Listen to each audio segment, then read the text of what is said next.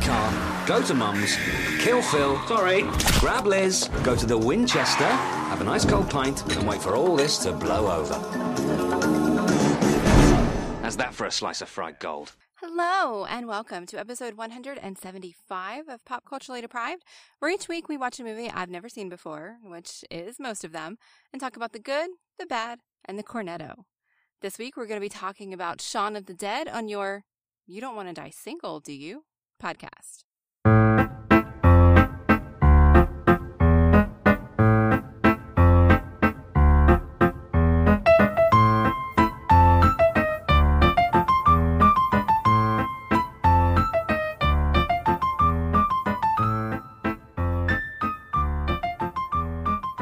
I'm Mandy Kay, and when I am not watching movies for this podcast, you can find me on Twitter at Mandy Kay.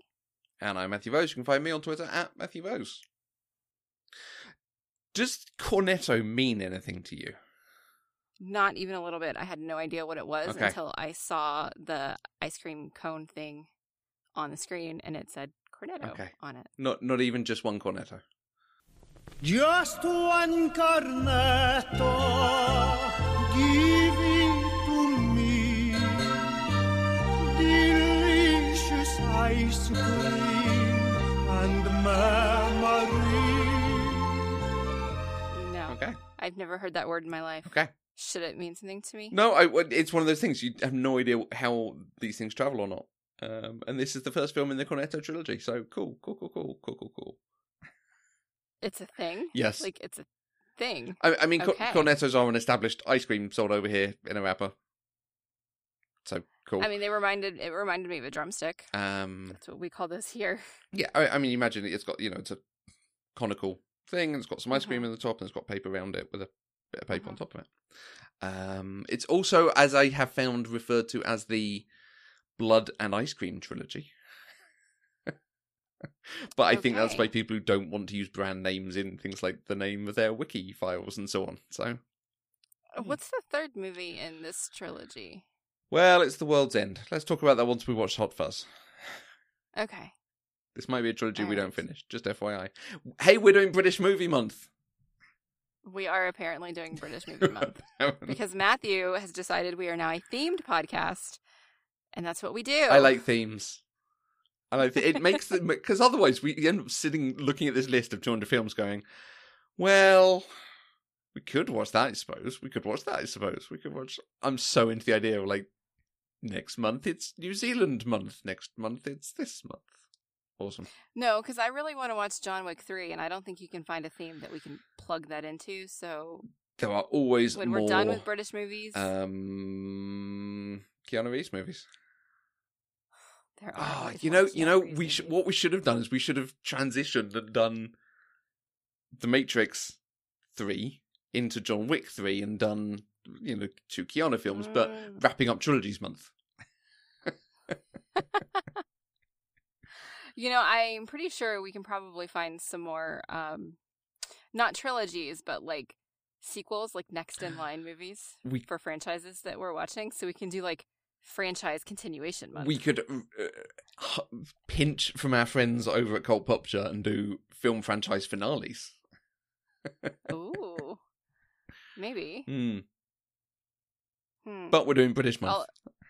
But we are doing British Month right now, and mostly because I think we keep talking about British films obliquely or specifically, depending on what it is. But the ones that we've done have been sort of event films, big ticket items. 4 Weddings and a Funeral, Shakespeare in Love, Monty Python. We did the Pride and Prejudice series. So I'm kind of interested in doing some smaller films, some, films that have international recognition, as we will see. Right. I was going to say, does Shaun of the Dead count as a smaller film? Certainly when it came out, yes. Okay.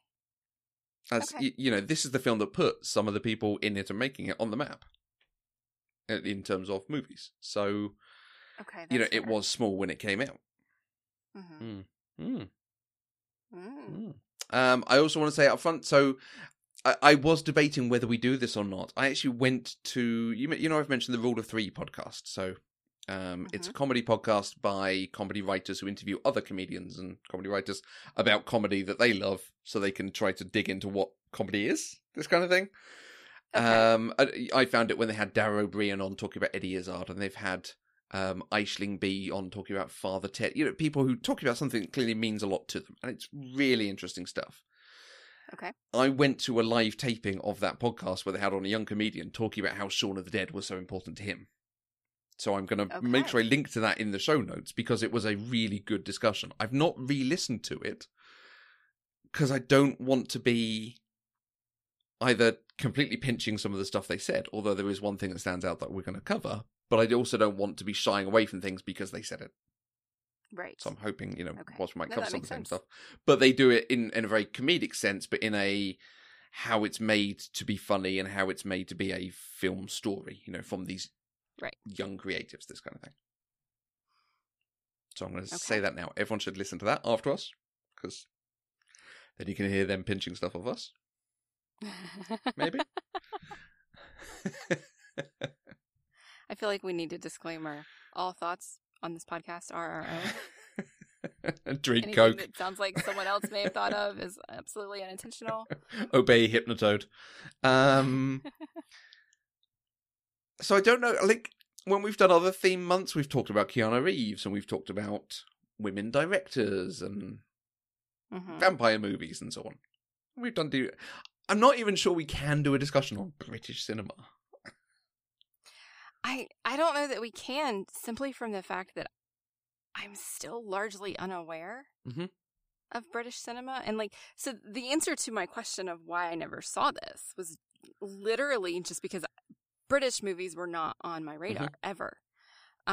Especially back in 2004. I didn't even discover Doctor Who until 2013. Right, yeah. Right? And, I mean, everybody knows that I'm, a huge Whovian now. My wedding bands are going to be Doctor Who themed. Bless you. Right? It's a thing. And in 2004, I still lived in such an American-centric world that I didn't even realize they made movies other places. Mm-hmm. If a movie was made, it was made in Hollywood. Right, okay. That's the world that I lived in back then. There's no way.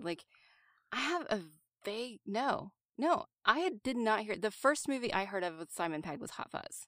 Okay. And when I saw it, I was like, that looks really stupid. I don't care.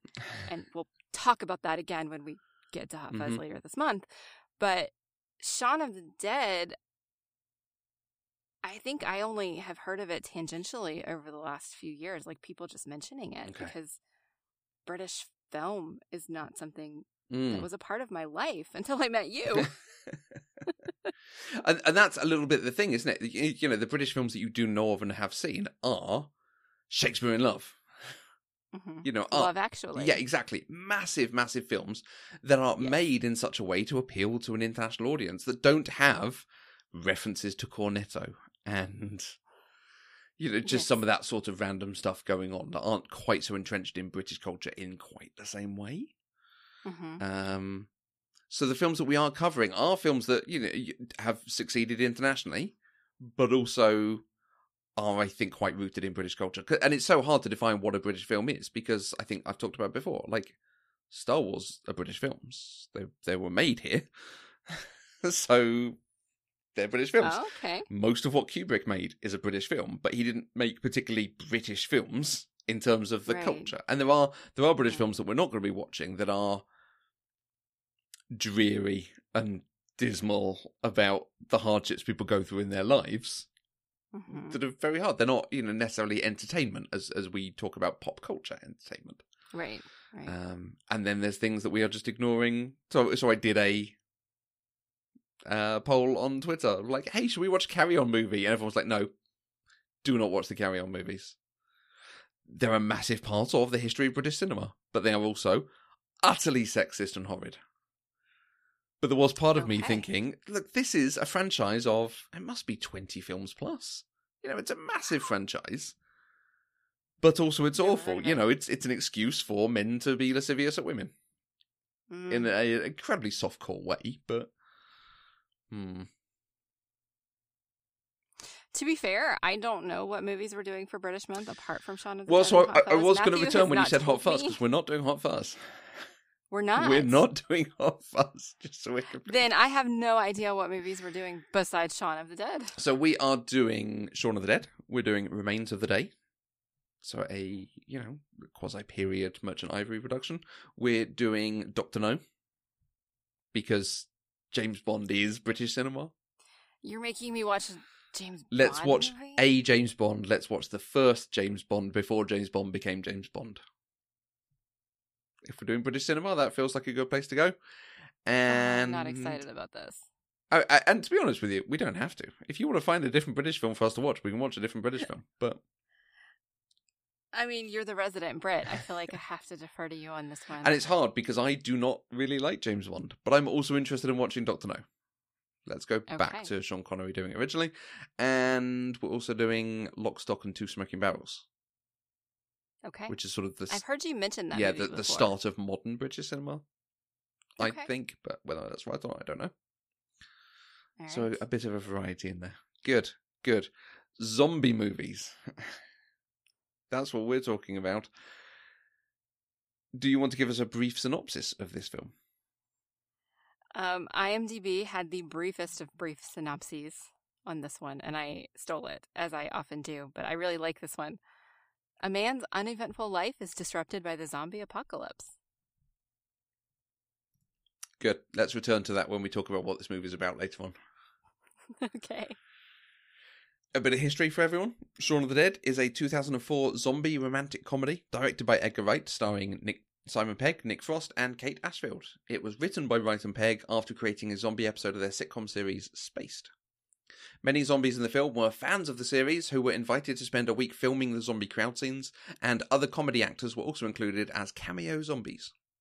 Shaun of the Dead performed very well at the box office. It earned $30 million against a $6 million budget and started the film careers of Simon Pegg and Edgar Wright. Hot Fuzz and The World's End would be made with the same actors in different situations and stories to follow up. So, different characters? Yeah, it's utterly different stuff, but Okay. sort of So, like, not the same universe at all. in the same way people refer to Romeo and Juliet and Moulin Rouge as Baz Luhrmann's red carpet duology, and then I think Great Gatsby is the third of that. They're all different, but also his style and his vibe comes to it to create it as sort of thing. Okay. So how were you able to watch this over there? I signed up for the 7-day free trial of the Cinemax channel on Amazon. Cinemax. So I could watch it. Yes. Okay. Because that's where it was. Or I could have spent $4.99 on it. Why does Cinemax make me think of like American Pie jokes about trying to watch nudie movies? Because Cinemax is also colloquially known as Skinemax. Skinemax. Okay, right. I am thinking the right thing. Because I don't know if it's... I mean, it is a cable movie channel, but I haven't had it in so long. As a child growing up, like, it was a normal movie channel during the day, Mm-hmm. but, like, after 9 o'clock, it had movies children were not allowed to watch. Okay. Okay, cool. I don't know if they still do that, but Streaming. Shaun of the Dead Right. was one of them. Cool. The movies that were available. I saw another one that I really wanted to see. Oh, Ever After is a featured movie on Cinemax Oh, nice. right now, Nice. which is an amazing movie. So, I mean, Cinemax has great stuff on it. I don't know if they still do the adult movies. On their actual box channel. Yeah, Cool. I don't know. Over here, it's on Amazon Prime Video. It's course on it is. Sky Cinema. And I own the DVD. Of course it is. Of course you do. I saw this at the movies when it came out. And actually watching one of the trailers today, I can remember even watching one of the trailers and going, okay, yes, I'll enjoy that. I was a bit cool on this when it came out. Really? And we could talk about this a little bit more. I enjoyed it well enough, but not raving about. But then I think I got the DVD because it was about £4. Something like, it's one of those kind of in the bin in a supermarket or something. You're like, oh, Shaun of the Dead, yeah, let's watch that again. It is significantly better on the small screen than it was on the big screen. I think it's one of my big things with this. I can see that, actually. I think it really shows that this is TV director and writer transitioning. Yeah. And there is stuff that we'll talk about that, when they do it large, they do it really well. But also, it's got that sort of TV vibe to it. Mm-hmm. I don't know how to quantify it, but... So, Edgar Wright, Simon Pegg and Nick Frost, they're the main people in this. What's your experience of the three of them? When I hear Edgar Wright, I think of Baby Driver, which I've never seen. Mm-hmm. Okay. But it was so big when it came out, and everybody was like, oh my God, it's the most amazing movie ever. So that's what I equate him with, even though I don't know anything about it. Okay. So I looked through his filmography. I have seen Scott Pilgrim vs. the World, but I don't remember it. Oh. Like, almost nothing. You're looking at me like this is a travesty. It's a wonderful film. And then he wrote Ant-Man, or was a co-writer on Ant-Man. Yeah, he's one of the early examples of Marvel getting rid of directors. Or directors walking away for creative differences. I think what he did, Joss Whedon wishes he had done with Avengers 2. Okay. So. Okay. Simon Pegg. Like, I know his name. And when I think of him, when I see his face now, I think of Star Trek. Okay, fair. The new one, the Kelvin timeline. Yep, he's Scotty. And, yes. Apparently, he's in the Mission Impossible franchise, which means I have seen him, because I have seen at least 2 of those movies. Okay. Everything else did not seem super familiar to me. Apparently, he was in Star Wars, but... He's I don't remember the that. giant trader. He's under lots of prosthetic stuff. He's the trader in The Force Awakens that Rey sells stuff to, and he tries to buy the droid off her. Yeah. And I mean, he did a voice in like a Doctor Who Confidential thing, and he did an episode of Doctor Who, but every British actor ever has done that. So, basically, yeah. Yeah. Like, I know his name and his face more than I know his work.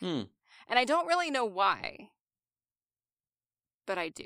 He's one of the Brits who has done well in America. That's probably why, then. So, give him that. He was Ogden Morrow in Ready Player One.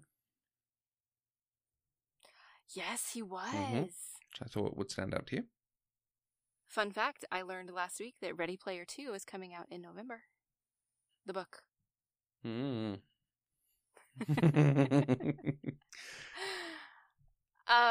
Nick Frost.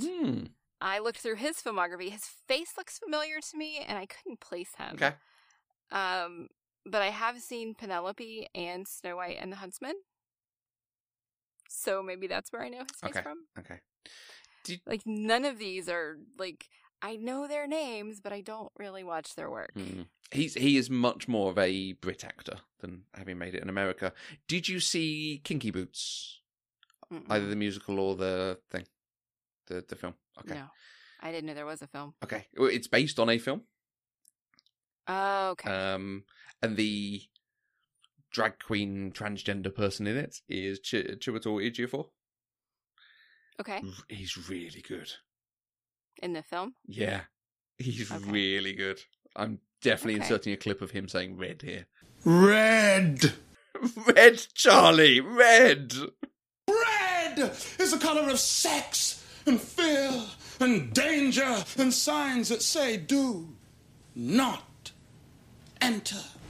It's wonderful. Okay. If you say so. Please, God, tell me I have not inspired something burgundy. It's wonderful. Okay. He's. I would tell you the thing that he was in Kinky Boots if you'd seen Kinky Boots. You have not seen Kinky Boots, so I'm not going to tell you that thing. I have realised. I'm going to pause the podcast discussion of Shaun of the Dead here. I have realised we skipped over something earlier that we should have talked about up front. So we'll talk about it here. I'll either leave it here and everyone will be like, no, crack on with the film. We're here for the film discussion. You're engaged. This is the first podcast where you're engaged. Yes. You mentioned wedding bands, and I'm fairly sure like half our listeners are probably like, wait, what? When did this happen? What's going on?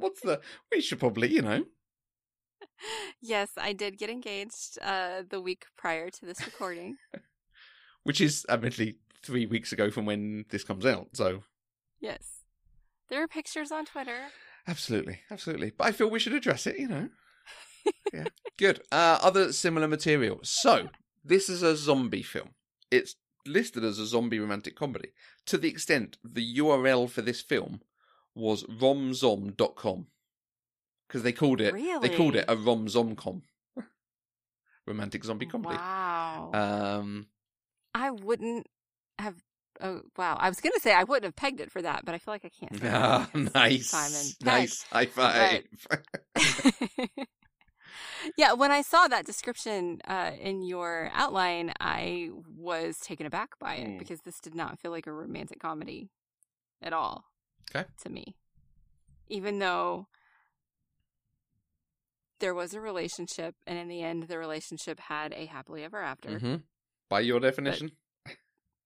By my definition, a romantic comedy has to have a happily ever after, but that does not mean every happily ever after is a romantic comedy. Okay. And this feels like the latter to me. I probably agree with you, but for different reasons. Let's talk a little bit zombie films. Obviously, this is based on George A. Romero's Of the Dead trilogy, Night of the Living Dead, Dawn of the Dead, Day of the Dead, and he then went on to do Diary of the Dead, Land of the Dead, Day of the Dead. You have not seen any of those. You haven't seen any of them? None. You have not seen Night of the Living Dead? I have not. Okay. You haven't seen... It's in black and white, right? It is black and white. Yeah. It is. So you it should is know very why black. I have not seen that, Matthew. And very white. Yes. You haven't seen Dawn of the Dead? You haven't seen the remake of Dawn of the Dead? That came out like 2 weeks before this? No. Which was a big marketing faux pas from one of those film companies, I think. Have you seen 28 Days Later? Have you seen other zombie things? My main experience with zombies is The Walking Dead. Okay. And then once I realized zombies in The Walking Dead was a thing I enjoyed, I did watch Zombieland. Okay. Yeah. That's a good shout. Mm-hmm. So yes, that's my zombie experience there. There's some books and stuff I've read. Have you read World War Z? I've seen World War Z, but I have not read it. Okay. Yes, I say Z, not Z. Ugh. I only watched it because Brad Pitt was in it. It was weird. I loved that book. I read it and I dreamed about it. It was so good. Really? One of the best books I've ever read. All right. I might have to put that on my list. I've been reading a lot more lately. Really good. So,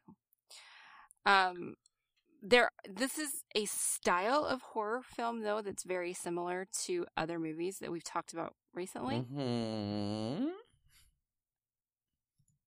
You don't look convinced. No, go on, make your point. We'll come back to it in a bit. But, so I used to think that horror movies were just horror movies, right? And then we have movies like The Evil Dead, which are campy, but take themselves seriously. They're not intended to be camp. Mm-hmm.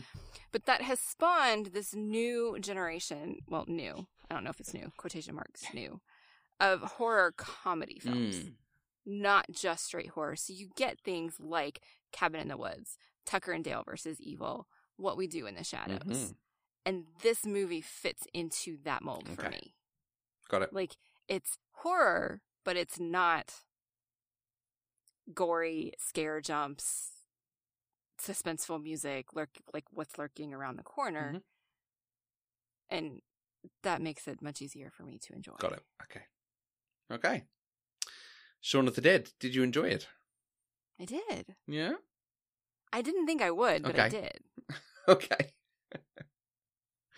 At what point did you think, oh, actually I am enjoying this? That's a very good question. I mean, I fully related to Simon Pegg's character the moment he sat down to play. Yes, his name is Sean. Thank you. I fully related to the character of Sean when he sat down to play video games with Ed, and Ed reminded him, "No, you have to go to work." Okay, so and he scene had to 2. turn the video game off and get up and go to work. Yes, Sean, I feel you. I do that every day.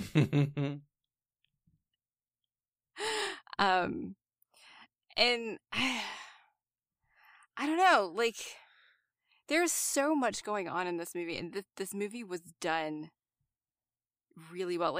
The way that I watch movies now is just different from how I used to, and so I was picking up from the beginning, all of the little things that were happening Right. that were leading you to know that this was a zombie movie. I mean, granted, for most people, Shaun of the Dead, you probably know it's a zombie movie. Mm-hmm. The website was Zomcom, right? Like, Mm-hmm. they marketed it as a zombie movie. Romzom.com, which I have no idea if it's still up or Romzom. not, but... But like watching how oblivious he was to like the news reports going on around him, dead people in the streets, Mm-hmm. things like that. I was just like watching it, wondering how they were going to get this to be a cohesive story. Mm-hmm. And they did it. And so I was pretty engaged from the beginning, even though it was very mundane in the beginning. Mm.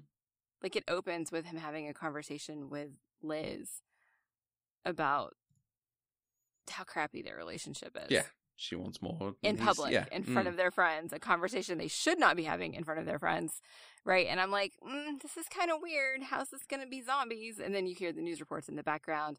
You see him when he does go to work, flipping through the news channels, utterly oblivious to what's happening on the screen, but we see it. And so that like piqued my interest enough that I wanted to watch more. Mm. And so then the more I watched, the more I was invested and involved. Nice. So Yeah, it does I don't think really there was- grab you in really well. yeah, I don't think there was a specific moment. Okay. It was just kind of the entire ambiance of the movie. Right. And I don't know that if I had watched this in 2004 that I would have picked up on all of the subtle signs that were in the background. Mhm. Like I probably would have been just as oblivious Right. as Sean was. There is an aspect of that they're leaning on the sort of tropes of horror, the language of Mhm. horror to tell you some of this stuff until you finally get to that point where he wakes up hungover and walks to the shop again, and the world has fallen to pieces overnight. You know. And he still doesn't see it. Like he slips in the blood. Yeah, it's so good. It's so good. I read an interesting thing that in writing this, Edgar Wright had gone through something similar, where we had an epidemic over here with cows catching foot and mouth disease, and Okay. it destroyed the British beef industry because Okay. suddenly whole herds were having to be put down and burned. Mhm. And he apparently there's a story that he turned on the news one day, having not paid attention to it for a couple of weeks, and there were pictures of giant herds of cows being burned. And he's like, I can imagine that. wait, could be what's terrifying. going on? So, he had this thing of like, it is possible to go a little bit without paying attention and to lose what's actually going on. 2020 is a weird year to discuss this. You know? Yeah, I was just thinking when the pandemic started, like a couple weeks after, there were news reports of Jared Leto because he had been in the desert for 2 weeks. No phone, no internet, no social media, Right. by himself. Had no idea the world was falling apart and came out to this news. Right, yeah. Right. And I kind of see that as very, very similar. I think I read a similar thing about a couple sailing from America to Italy or something. That Were just they had the allowed same in? thing. The point that I'm going to steal from Rule of Three, because the point is very good, but they make it very eloquently. The advertising for this wanted it to be, it's a zombie romantic comedy, because that's kind of the funny, we're doing something silly, it helps set us apart from other zombie films, the other zombie film coming out that summer. But actually, this is a coming-of-age story. This is a young man going from being young man with his mates playing video games into living with a woman, being in a relationship, being in a Yes. committed relationship, putting down the childish toys Okay. thing. You just don't usually see coming of age stories about 29-year-old men, which I think is an interesting twist. I think you see more. I think perhaps more in British comedy. I think this might be part of the thing of it. This is, and again, it sort of helps that it's a TV basis for these people. That is a very standard Mhm. TV story. It's the story of friends. It's them going from hanging out with their friends to getting into relationships and this kind of thing. But whilst that is the story that's going on here, the film has the trappings of a zombie film. So the zombie film has sort of crashed the set of this coming-of-age film, this story of growth. And they're just dealing with it whilst they're also doing the, Sex and the City story. Shall we, shan't we? What do we have to give up to be together? Right. I don't think that Sean would have come of age, so to speak, if we hadn't had the zombie apocalypse, though. No. But I think any story like that, any coming-of-age story, has some sort of inciting incident that causes the people to change and go through and try to do something. Whether it's a chosen one narrative, whether it's a zombie narrative, you know. Right. So I like that point.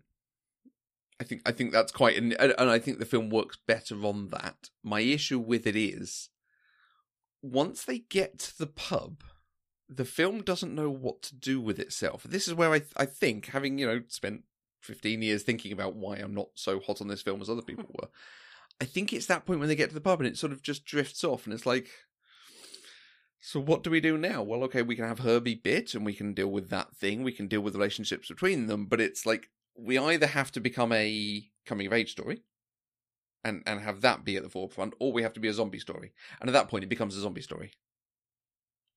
Everyone dies, and our heroes just about make it out, but may or may not live in the end. Who knows? Right. So. Except then they do live. Except they do. They give them the... Because a lot of zombie films end with everyone dies. Yeah. Yeah, no, that's true. I was expecting Sean to live. I wasn't really expecting anybody else to live. Okay. Like maybe Ed. Mm-hmm. I certainly didn't expect Liz to live. Oh, really? She's female and blonde. She's not supposed to live right, by the standards of Hollywood, but this is a British movie, not a Hollywood movie, right? And so for those two to be the ones that make it, I think that's great. And most zombie movies or horror movies like this, you do end up with a love interest where the two people end up together. I'm thinking of the remake of The Hills Have Eyes. Okay. Not seen it, but okay. Or The House. No, not The Hills Have Eyes. The House on Hill House. Okay. The House on Haunted Hill. I don't actually know what movie I'm talking about. But I remember going to see this movie in the theater, and I knew within the first 2 minutes which two characters were going to survive. Right. And it was a man and a woman who just met at the beginning of the movie. Okay. And so usually the romance builds because of the conflict and having to survive together. And so that was different here. Like, we're taking an established relationship that is having its own conflict, but this apocalyptic conflict is bringing them back together. Yeah.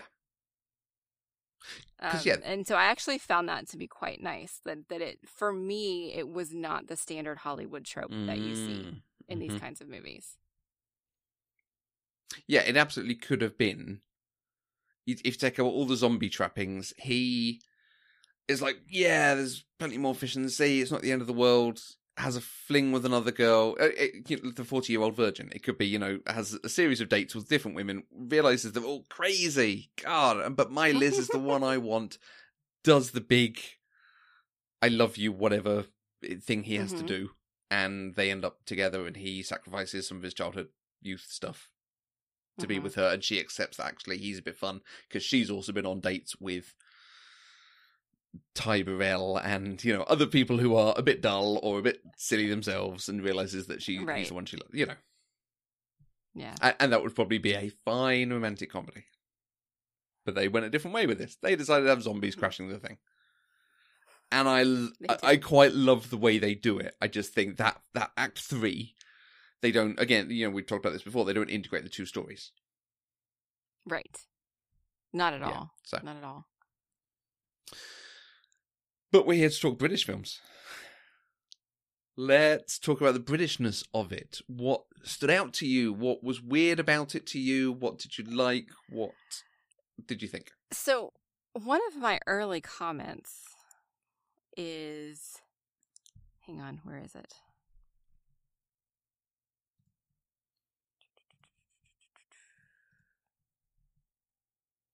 I don't know. Apparently my comment's not actually there. I swear I thought I put it in there. But if I didn't know better, I would really think that everybody in England is really deeply unhappy.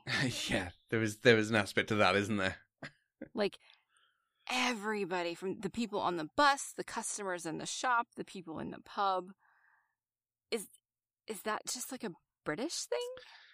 I think, is that a Simon Pegg and Edgar Wright thing? Yeah, they're doing sort of, because it's North London, but it's a small suburb of North London. So they're just like they're doing the nice thing of people just going about their lives. So people do just sit on the bus, and people do. Pub culture is obviously a bit different over here to bar culture, but there are people who just go and sit in the pub of an evening, and maybe chat to the people around them. But that's just what they do. So like it's interesting that it comes across as unhappy, but I can also see that it's people do the same thing every day, and that's what you do in your life. You stay in the same area you were raised in. Well, that's fine, but nobody smiled. No. Like, ever. Everybody just had this very, like, dour look on their face. And the other commentary they're doing is, aren't we all zombies already? The whole bit at the beginning with the, Mary in the supermarket. And the guys with the supermarket trolleys and so on. Just beeping things. Well, and even Sean waking up in the morning. Yeah. But not even as heavy-handed as, he's acting like a zombie. They are just turned off for the day because they're just going about their routine. Yeah. Which they actually inserted very well back at the end of the movie. I didn't expect that, although, God, watching it, it occurred to me, this is exactly what would happen in the world. Right. If there was a zombie apocalypse, this is what we would do. We would have people on Jerry Springer. Not that Jerry Springer's a thing anymore, but we would have people on Jerry Springer with their zombie significant others. Right? We would have zombies being the checkers at Walmart. It's just like... Elon Musk has monetized zombies by putting them in the basement level of his train, and they now generate electricity, which powers you to get to... And it would be Google sponsored zombies to run server farms and yes, that would absolutely be a thing, and it's depressing. Yeah, it's really depressing. It does not speak well of humanity. So, in terms of the Britishness of it, other than everyone looked unhappy because of the weather, probably. Like it's very there is an aspect of this that you can transplant this to any suburb of any city in the world, largely. This could be the outskirts of Raleigh, I'm sure. Probably, yeah. But at the same time, there's cornettos and buses and... Well, but I mean, there are places that have public transportation and, corner shops like that. Right, yeah, true. I mean, this honestly could have been in Queens. Take the subway and the corner bodega, right? See, well, that's the nice thing about this. It's not London. It's not necessarily on the tube line and getting into the, the financial heart of the city and all this kind of thing. It's not quite that. It is still people living in houses, whether they're terraced or semis, this kind of thing. So it's not quite... Most zombie films, and we should get into zombie films in a sec, but most zombie films will do people flee the cities and trample over each other and queues all the way up the interstate and all this sort of thing. This is doing what if actually people are a little bit more spread out, but also living in close proximity to each other. Yeah. As a resident Brit, did it come across as super British to you? Or fairly generic? I think generic and again, this is partially to make sure it can be sold internationally more easily. They don't lean too heavily on things. Certainly when we get to...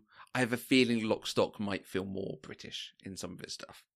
But I feel like they did sand off some of those edges to make it more accessible. Okay. But there, you have pointed out things like pub culture. It's just go down the pub. That's what you do. You go down the pub of an evening. And pubs were absolutely central to British society for a blooming long time. And there are arguments over whether they are now, whether they should be now. But, fine. The fact that he works in this small electronics home equipment store, which we look at, we're like... God, those TVs were so big. Right. But they're just, we watch that, we're like, oh, it's Dixon's. Okay, that's basically where he works. You're not saying any specific thing, I assume, but you are understanding, like, okay, it's a home electronics store. Right. So I think it's a layer of reference, maybe, that's the difference, but Okay. not a reference that leaves you out. If you don't, quite get the thing, it's still not a problem. Right, right. Mm. Okay. Mm. Cool. It was an interesting time for a zombie film to come out because, like, Dawn of the Dead came out at this time, and I think we'd had 28 Days Later, but by and large, zombie films were not a thing at this point. When did The Walking Dead start? You'll have to tell me. 2010. Mm. So the comic book was presumably going, but Mm-hmm. basically no one had Yeah, but really the show- done much on the zombie series except for the George A. Romero stuff. There were a few, 80s horror movies around it and so on. I mean, Zombieland would be 5 years after this, so... Yeah, the comic book series started in October 2003. Oh, okay, wow. So this was... So it was very, very close. This was definitely being written before then, because this was written sometime around 2000, 2001. Mm. How interesting. To the extent Letterboxd do, we reference Letterboxd as the film social network thing. They do a showdown every so often of like, give us your top 10 films about X. And then they collate all the different people who rated films and say, like, most people rated this one, this got the highest number of ratings and so on. And they do their top 20 of whatever the subject is. Shaun of the Dead is the number 1 zombie film, according to that showdown. Really? With Night of the Living Dead at 2, 28 Days Later, Zombieland, and then Dawn of the Dead as the top 5. Okay. This is considered one of the top zombie films. And I think, yeah, I can see it. It does zombies really well. It doesn't mess with the formula. Because that was the problem with, like, 28 Days Later. The zombies run, and they're really aggressive and so on. Whereas this does zombies in a really classical way. But clearly in a world where zombies do not exist, because they don't know how to deal with zombies immediately. Mm-hmm. So it's quite fun, sort of. It's nice to see them working out what to do and how to do. Possibly because, maybe it's because it had been a while since a good zombie film had come out. Maybe. I have just been reminded of another zombie movie Go. that I've seen. I Am Legend. Yeah. It's a, like, zombire Because more than just zombie. I think they are vampires in the book. Because there was an early vampire film called something like The Last Man on Earth, which is based on the I Am Legend book. Okay. And then there's a zombie movie that came out a couple years ago that I really wanted to see because it has Matt Smith in it, but I haven't seen it yet, called Patient Zero. Okay. It's got Stanley Tucci and Natalie Dormer. I really want to watch it, but I haven't seen it. Yeah, I don't think I want to see that, thank you. Really? It gets a 4 out of 10 average. Oh, you looked at Letterboxd? So. It's got Stanley Tucci and Natalie Dormer. How can you not want to watch that? Because it gets a 4 average. This is part of the thing. No one has done particularly anything with the zombie movie in a very long time. Zombie movies are fairly standard stuff. Occasionally there's one that stands out as doing something a bit different. There was a film called Warm Bodies. Did you see that?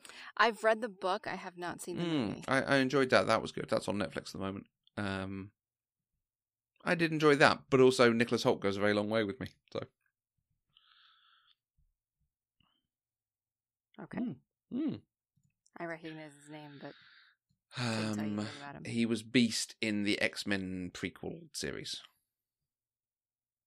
Okay. Good. So the Britishness didn't stand out to you? No, there were a few things about it, like Penelope Wilton, Bill Nighy. Penelope Wilton's in this. Right, I was like, oh my God, it's Harriet Jones, Prime Minister. Harriet Jones, Prime Minister. Well, yes, I know who you are. Oh, of course, yes. Hey, Which is where I know her from. She did that before she was in Downton Abbey. She did this before she was in Doctor Who. Because Doctor Who hadn't come back yet. She is in a comedy series called Ever Decreasing Circles. Let me just look up to make sure I reference this properly. This is another one of those classic sitcoms. It's the classic sitcom because it's the couple living in a neighborhood and, they have neighbors who are awkward and the thing of British life and British living, and isn't it funny and absurd? when we write it in a comedy show. Except the central character, played by Richard Briers, and his wife is Penelope Wilton, he's the annoying one. In any other TV show, he would be the neighbour who is fastidious and asking you to turn your music down and asking you to park 2 inches further back because you've parked too close, and you shouldn't join the cricket team because the cricket team does this and I'm on the cricket team and all this. 20th century studies. Sounds interesting. 20th century studies? Yes. Oh, which 20th century study would that be then? Geography, history, science? No, the course is called 20th century studies. Are you sure they've got that right? In any other series, he would be the neighbour. And in this, he's the central character. Interesting. Yeah, and so there is an aspect of it that she was the wife in that, and she is in some ways playing the same character here. It's just that nice, happy British suburban living. Yeah, I noticed she was significantly different than the other characters I've seen her play.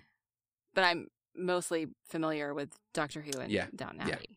But that's very different from much this one. Different power. It struck me in this one that they kept showing her. So when they were making the plan of what they were going to do, and so they kept running through the scenarios, and it was the same except for like one thing would change. Yep. Every time, right after they killed Philip, they showed her running out of the house with them, and she always had this huge happy grin on her face. And I'm like, dude, they just killed her husband. Yeah, he does not think of his mum as a person. She's his mum. No. Yes, exactly. Yeah. But I do like completely off topic of Penelope Wilton, I do like, though, that his first instinct was to save his mom even before saving Liz. Yeah. So, there's that. I like the setup for that of Bill Nighy visiting him and talking about his bi-monthly visits. I trust you haven't forgotten about tomorrow. No. Your bi-monthly visit. No, I haven't forgotten. And it's really interesting to use the bi-monthly. We don't know if that's every 2 months or every twice a month. Right. Very nice. Yes. And just obviously his mum's important, but important because of the familiarity with his... this goes back to that coming of age thing. The familiarity with his youth and the comfort of that. Right. His mum not being there and being in danger would be horrendous. Yeah. Distanced enough from him, though, that Philip, that's not my dad, that's my stepdad. She died. He's not my dad. He's my stepdad. Dude's been in his life since he was 12. And that's still the first thing he says every time, right? So they're not a close family. No. So I found that interesting. I was so surprised to see Bill Nighy show up, and then I was like, duh, this is a British film, of course he's going to show up. Yeah, this is the thing I say. And to be fair, this is one of the things that made Bill Nighy famous in the modern cinema. Okay. This was one of his early performances. So it's hard to have anything against him here because he's also actually quite good. The emotional bit that he has to deliver in the car, he delivers really well. He does. It's really good. It's very touching. Yes. But he is also doing the Bill Nighy thing all the way through. Yes, he is. He has this way about him. The way he carries himself. Yeah. It's just very Bill Nighy. Interesting thing for me, and I didn't recognize this, I have to bring our conversation back around to Destiny. Joseph walks through and goes, "That's the speaker." And I was like, what? The darkness, its ancient enemy. There are many tales told throughout the city to frighten children. Lately, those tales have stopped. Now, the children are frightened anyway. The darkness is coming back. We will not survive it this time. He voiced the speaker in Destiny. I don't know if you've gone through those bits of the campaign, but it's like, oh my gosh. He was the voice of Samwise Gamgee in the 1981 Lord of the Rings radio series. Really? The one that had Ian Holm as Bilbo. As Frodo. As Frodo, sorry. Frodo, yeah. Don't worry, Mr. Frodo. I won't let this farmer maggot do you no harm. If he tries, he'll have Sam Gamgee to reckon with. Thank you, Sam. He was Samwise. Okay, I've listened to that, but I listened to it before I would have recognized been able to put names with and voices. You can kind of see it because he does have a great voice and a great way of speaking. You can absolutely see him doing voice acting, and particularly younger in his career, I would imagine. Like I think he did a good amount of theatre as well. I can imagine him being really good at delivering on stage. Yes.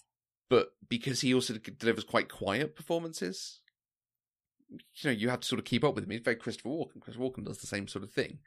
Over the years, I think film suits him because it can pick up on some of the nuance of what he does. Yes. So yes, it's a British film. It's got Bill Nighy in it. Yes. But then it's also got Dylan Moran in it, and it's got Lucy Davis in it. Who and when he meets the other group of people survivors, and it's Martin Freeman, and it's Matt Lucas. That's who that was. That's exactly who it was. I was like, I recognize his face, but I cannot place it. Matt Lucas, yes, that's who it was. Thank you. They are all, Peter Serafinowicz is in this from The Tick and Guardians of the Galaxy. A standard British actor. Lucy Davis, I mentioned, she is the daughter of Jasper Carrott, who's a famous comedian, but she was a very minor role in the Pride and Prejudice series we watched, and she is Etta Candy in Wonder Woman, his secretary. Oh, okay. Okay. She is herself a very good comedy actor. Very small part in this. And Dylan Moran is also a comedian. So Davs, the guy who fancies Liz, he is also a comedian John who Cusack basically that is his shtick. This sort of, you look like an accountant thing. Yeah, okay. You didn't hear what I called him, did you? What did you call him? John Cusack Light. Yeah, yes, absolutely. Yeah. What else has he done? He's one of those sort of establishment types over here. He just turns up on TV comedy things, TV comedy specials, random stuff he's in. I'm trying to look. There's nothing that's standing out to me. Okay. But let's circle around to Nick Frost, and particularly the character of Ed. Because this film does not want you to like Ed. It works really hard at making him pretty abhorrent. The fact that basically his first line ends with him calling everyone the C word. That's quite an opening to your film. That wasn't, well, okay, that was his first, line of dialogue, but his actual introduction was when he was playing the game, pinball machine. The game, yes. Slot machine. And basically, they cut his reactions to the game fit into what they were trying to say in their conversation, but they couldn't say those words. Yep. And I thought that was brilliant. Yeah. I really liked it. And so I was already set up to enjoy this character. Be entertained by this character. Yeah. Even though he's kind of a terrible person, but you can also understand why Sean loves him. Yeah, that's exactly the thing. He's friends. a cheeky, chappy, fun to have around type who makes fart jokes, who makes gay jokes, who does all of this sort of thing. But he's also quite entertaining. So you sort of get it. I'll stop when you stop laughing. Right? Yeah. Right? Yes. I think we all have friends like that. So I enjoyed his character immensely. Yeah. And I'm actually really, really glad we got that tag at the end where they didn't kill him. They chained him up in the shed. Yeah. So he can still play video games every day. But it's a really well-written relationship because, yeah, you get it. You see it. It's pretty effortless as well. Yes. And I also dig that although they do make gay jokes in it, it sits on the, Frodo and Samwise side of, it's a bromance. Oh, absolutely. Very much a bromance. They're utterly there for each other, but it's not one that you ship and write fanfic about. Right. He jokes and calls him babe. Yeah. He's like, he's not my boyfriend. Thanks, babe. Yeah, it's an absolute setup, but it's perfect. Yes, it's perfect. Yeah. Absolutely. Love it. Shall we talk about our favorite moments? Did you have favorite moments? I did. Well, I loved Penelope Wilton, obviously, because she's amazing. The way she turns around to him when he says, "Philip touched me," and she just turns around and looks at him, and he's like, "That was a lie. I'm sorry." Like, yeah, because you don't accuse someone of that without it being true, you know? Yeah. So I like that she turned around enough that it was simultaneous. She's really annoyed that he would make the accusation, but also wanting to make sure that he's not serious, like willing to take him serious if it is true. Yeah. But at the same time, we both know you're lying. And so he comes clean, right? I thought that was a great moment. I really liked the Yvonne 3-beat. So Yvonne was the friend who basically rescues them in the end? Yes. Yeah, okay. Sean, Yvonne. how's it going? Surviving. The leader of the other group that was exactly the same as their group. Like, to the point that after we met her the first time, I fully expected somehow, and this is a Hollywood trope, not a British movie trope, but I fully expected the movie to end with Sean and Yvonne having teamed up, and they were going to live happily ever after. But instead, they have their own separate groups that are nearly identical because everybody in Britain's the same, obviously. That's why you only need 7 actors to be in the movie. Basically, right? So, you remember I mentioned that this is... they did an episode of the series Spaced about zombies, and this was sort of that was the progenitor of this. She's the co-creator of Spaced with Simon Pegg, and she's the female lead and he's the male lead. The setup of it is they meet for reasons, and they're both looking for somewhere to live, and they find somewhere to live, but you need to be a couple to live there. So they move in together, pretending to be a couple, but in separate rooms. And I've never made it past episode 2. It just did not work for me. And everyone says I would love it. I cannot make it into that series, and I'm really sorry. Okay. Because he sounds interesting. He is a comic book writer, geek. He references Terminator 2 in the opening of the first episode, all this sort of thing. But there's none of that in the next 2 episodes. So, okay. Interesting. At some point I will make them through. But that's effectively why she's in this, because she's a little bit of a nudge, nudge, wink, wink. Oh, hey, it's that girl who I was in that series with that you're watching this because you like that series. Yeah. That's neat. I didn't have to know that to like No, her. exactly. So that's great. Yeah. Yeah. The fight scene in the pub set to Queen. Right. Oh my God. That was amazing. Right. So now we can talk Edgar Wright. Okay. Because that's Edgar Wright's style. That's what he does. He does the fast cuts of when Sean's going to work and you show him drinking his tea, unzipping his trousers, flushing the toilet, and closing the front door. That's sort of 4 1-second shots to show bang, bang, bang, and now he's at work. We can just move on with the story. We don't have to do anything. And that's a little bit what that thing is, then timing the thing to go with the music and so on. It's his style to be really nippy, but really interesting with the camera. And to do stuff you wouldn't normally see in a film. He's, sort of, new wave of directors. Which my understanding is part of what made Baby Driver so exactly. So when it gets to Baby Driver and suddenly all the work he's done in music videos and commercials and films and so on before, he basically makes a film of it. Is what he does. Yeah. I thought it was fantastic. I loved it. Yeah.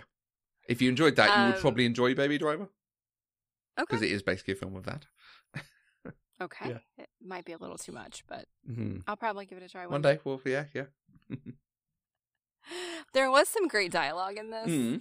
Like some one-liners. Simon Pegg getting the zombies to chase him, and he yells, "It's a running buffet. All you can eat. Come and get me." I got cracked up. It's pretty great. He's really good at dialogue delivery. I mean, that's his strong point. I think the emotion stuff, okay. The brave, I'm going to take charge stuff, a little bit much. He kind of puts on a faux American accent. Something a bit transatlantic when he's doing the, hey, are we all going to go and get in the car and go and do this thing? Yeah. But when he has to do comedy, he knows how to do it. When he bashes himself on the head by mistake, and he's like, bop him on the head. Ow. Yeah. Yeah, that was great. I think I can forgive him a little bit for trying to be a little over the top because I feel like somebody who's lived his life, like video games have prepared him for this right, moment. That's fair. Yeah. But he's done it from the couch, right? He's never physically had to do it. And so you have to get yourself in that mindset and you have to turn yourself into this over the top and steel yourself. Okay, Yeah. here's what I'm going to do. And that's exactly what he does. And it felt, it felt as realistic as a zombie movie can Okay, feel yeah. in that moment. Like, I feel like I would probably react the same way. Right. I don't know that I would have, like, chucked vinyl records at a zombie trying to kill them, or like thrown a toaster at them. I would have gone to the shed to find the shovel and the cricket bat first, but I get it, because that's effectively like almost the trailer stuff for it. The bit of him shuffling his feet and so on, and then them throwing vinyls. It's that joke of, if you were in your house now and had to try to defeat a zombie, what would you use? Like, well, I've got some records here. Right. Play the record, see what happens. Yeah. But not that one, because I really like it. Yeah, and then the comedy of sorting through their vinyl, yeah. And that's shorthand to tell you exactly the sort of people they are. They are nerdy about their music, about their games, and yeah. Mm-hmm. My kind of people. But yeah, that you've made me think, and it's because of the Destiny reference earlier, that sort of, the faux American accent is like Zavala turning around and being like, Guardian, you need to go and fight and do this thing. It's, I'm going to stand on the battlefield with my hands. Yes, very much so. All right, what about you? I know you really like this movie. Yeah, like I say, it works so much better on DVD. When I watched it on TV, having watched it at the cinema a year or two before, I enjoyed it so much more. And talking on the direction, the sort of juxtaposed scenes where he gets up and he gets ready for work and he goes to the shop and he comes back, and you see all the things in the street, and that's one long tracking shot, and showing all the streets going on around him. And then they do basically the same tracking shot the next day, except now it's a zombie apocalypse. So the world is fundamentally different, but it's delightful.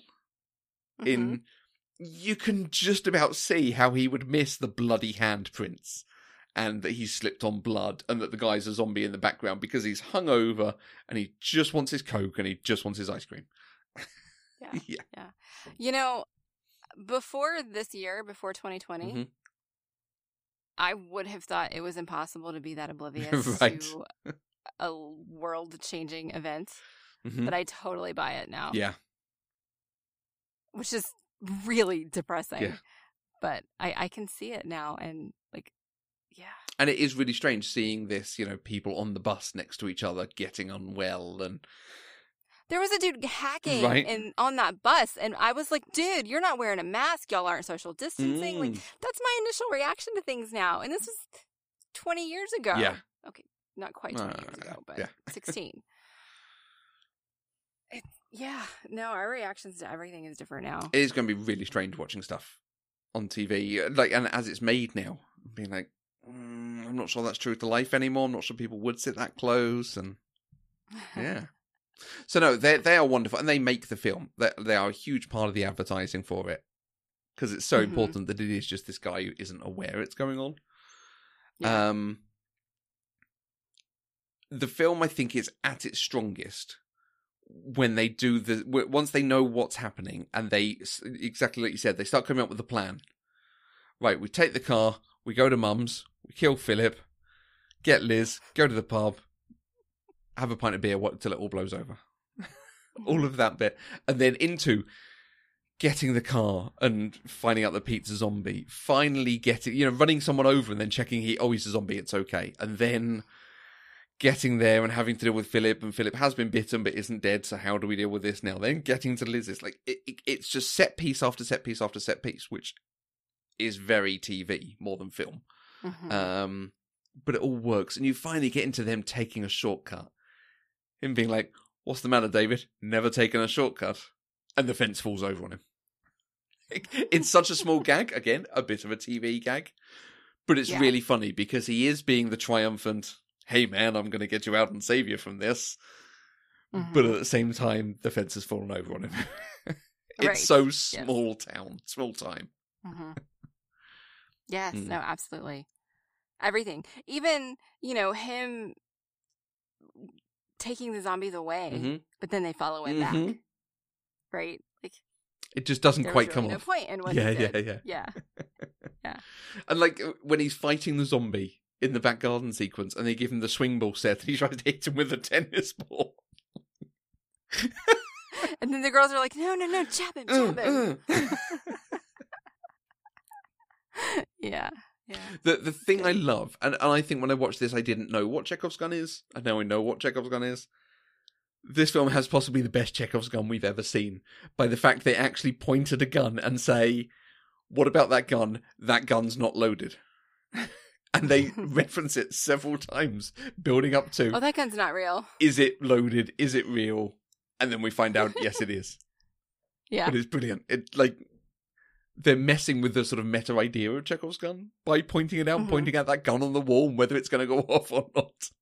Right. It's very good. Yes, yeah. It's literal. Quite literal, yeah. Yeah. Yeah, I do. It has some wonderful bits of writing, really good. And it is a very good film. It is. It is a very good film. I really don't think I have any actual complaints about it. Okay. I mean, like I say, that Act 3. We talked about this. The story kind of fades away a little bit, but I still enjoyed it, and I enjoyed the closure, I guess, we got. Like, I mean, it had a very definite end. Yeah. They get out of the pub, life goes back to normal, except now they have zombie slaves. Yeah. And I love this, it's such a short shot of the flat at the end where she's now moved into the house and has redecorated, but it still has some of the same furniture and the same layout. You know this is the same place, but it now feels mature. And it is that transition from when he was living with his mates that he went to uni with, and they smoke and weed and play video games and fart. Yeah. And now it's a grown-up house, in inverted commas. But their plans for the day are still going to be go hang out in the pub. Yeah. And then come back and go to sleep. sleep. It is still the same life. Life has, like you say, utterly returned to normal. Yeah. I do want to make one correction to something I just said. I called them zombie slaves. They are mobile deceased slaves. It's great. Which I thought was great. Yeah. Really good. Yeah. All right. Is there anything else that we need to discuss about Shaun of the Dead? I mean, we're going to watch Hot Fuzz. Eventually, but not part of British Movie Month. I feel a little bit like a break would be good. Okay. Because there are such similarities between them. Because same director, some of the same cast, all this sort of thing. Actually, the separation will do you good. I think, whether that's true or not. And there is no way to do A/B testing, so we're not. But zombie films. I mean, I've mentioned a lot of zombie films in here. We've talked about zombie stories and things. Does the trappings of this film and the genre call to you now to want to see any more? Some. I mean, I do want to see Zombieland 2. Okay. I'm not sure I'm interested in Night of the Living Dead. Oh, okay. Part of the thing with those films is each film, we talked about this with the Knives Out episode, each of the Dead films is about a subject matter. Night of the Living Dead is about racism in America. Really? Basically. Dawn of the Dead is about capitalism in America. And so on. I had no idea. Dawn of the Dead is very, and actually Zack Snyder's Dawn of the Dead is pretty good. I actually quite enjoyed it, I will admit. I can't really remember the original, but I think I enjoyed it as well. Night of the Living Dead is a classic, though. So much of a classic. You know when they're on the phone to his mum? I don't want to cause a fuss. We're coming to get you, Barbara! Mm-hmm. That's a line from the opening of Night of the Living Dead. They're coming to get you, Barbara. Like, they are pulling from the genre to do it as an homage. And I think part of that is they did advertise it very heavily on the sort of horror convention circuit. They were appealing to horror fans, saying, we're going to give you a new horror film that you're going to treat as a classic. Okay. Do you have to watch Night of the Living Dead to watch the original Dawn of the Dead? No. The films are, and it really very much is. One is zombies start attacking. Zombies are attacking, we're dealing with it. Zombies have been attacking, and how are we dealing with it? Each film sort of progresses a little bit further into a zombie apocalypse. Okay. So at the end of Night of the Living Dead, they haven't, stopped the apocalypse? Yeah. Okay. Interesting. I might be interested in doing, a double feature of both Dawn of the Dead. Okay. Mm-hmm. Because seeing that the 2004 one was directed by Zack Snyder and written by James Gunn has me very intrigued. I remember thoroughly enjoying it, although admittedly, because I saw it twice at the cinema. I saw it once, I think, with friends and enjoyed it. Saw it with a girl that it was, I think, the second or third film we went to see. And I'll tell the story. We were holding hands underneath the armrest of the chairs. Early date, so, I want to hold your hand. And then there was a jump scare, and she jumped and smacked her hand on the seat and possibly broke her hand, because it was incredibly painful for the next few weeks. Oh my gosh, that's horrible. Yeah. But I didn't know until later, because she was like, "Oh, we want a date. I wanted to hold your hand." So it's just like you. Wait, so she was in pain? The rest she of the was time still she was holding my hand and trying to downplay it. Aww. That's sad. Ving Rhames is also Ving Rhames is Dawn of the very Dead. good in that. And that's why I thought of Ty Burrell as the kind of guy you go, what? Because Ty Burrell, I'm sure, has been in a series of films as someone like people go out with. Oh, he's in the National Treasure films as the alternative date. I had to look up who he was. He's in Modern Family.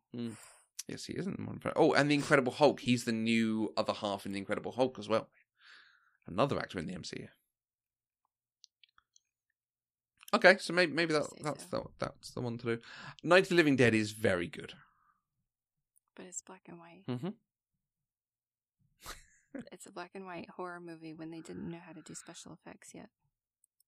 Does that matter? Maybe. Okay. You heathen. I'm just being honest. Okay. I don't know. You might be able to twist my arm.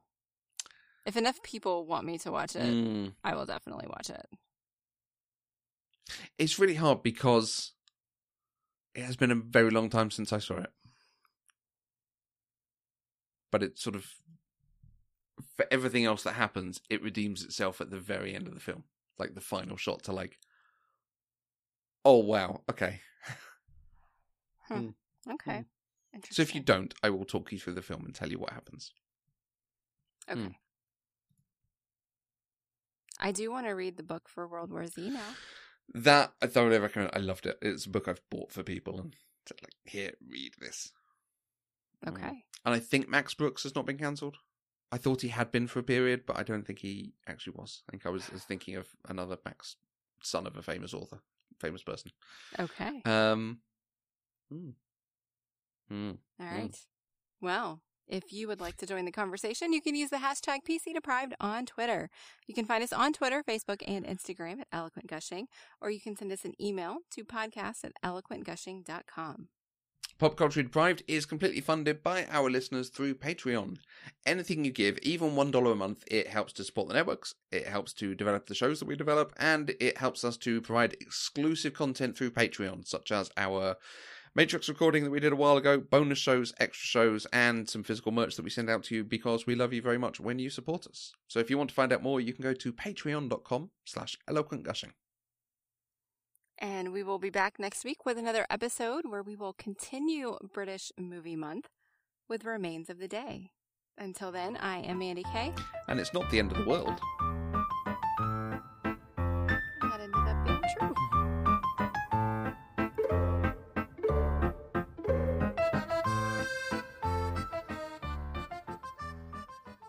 Pop Culturally Deprived is an Eloquent Gushing production. For more information, go to eloquentgushing.com or find us on Twitter @eloquentgushing.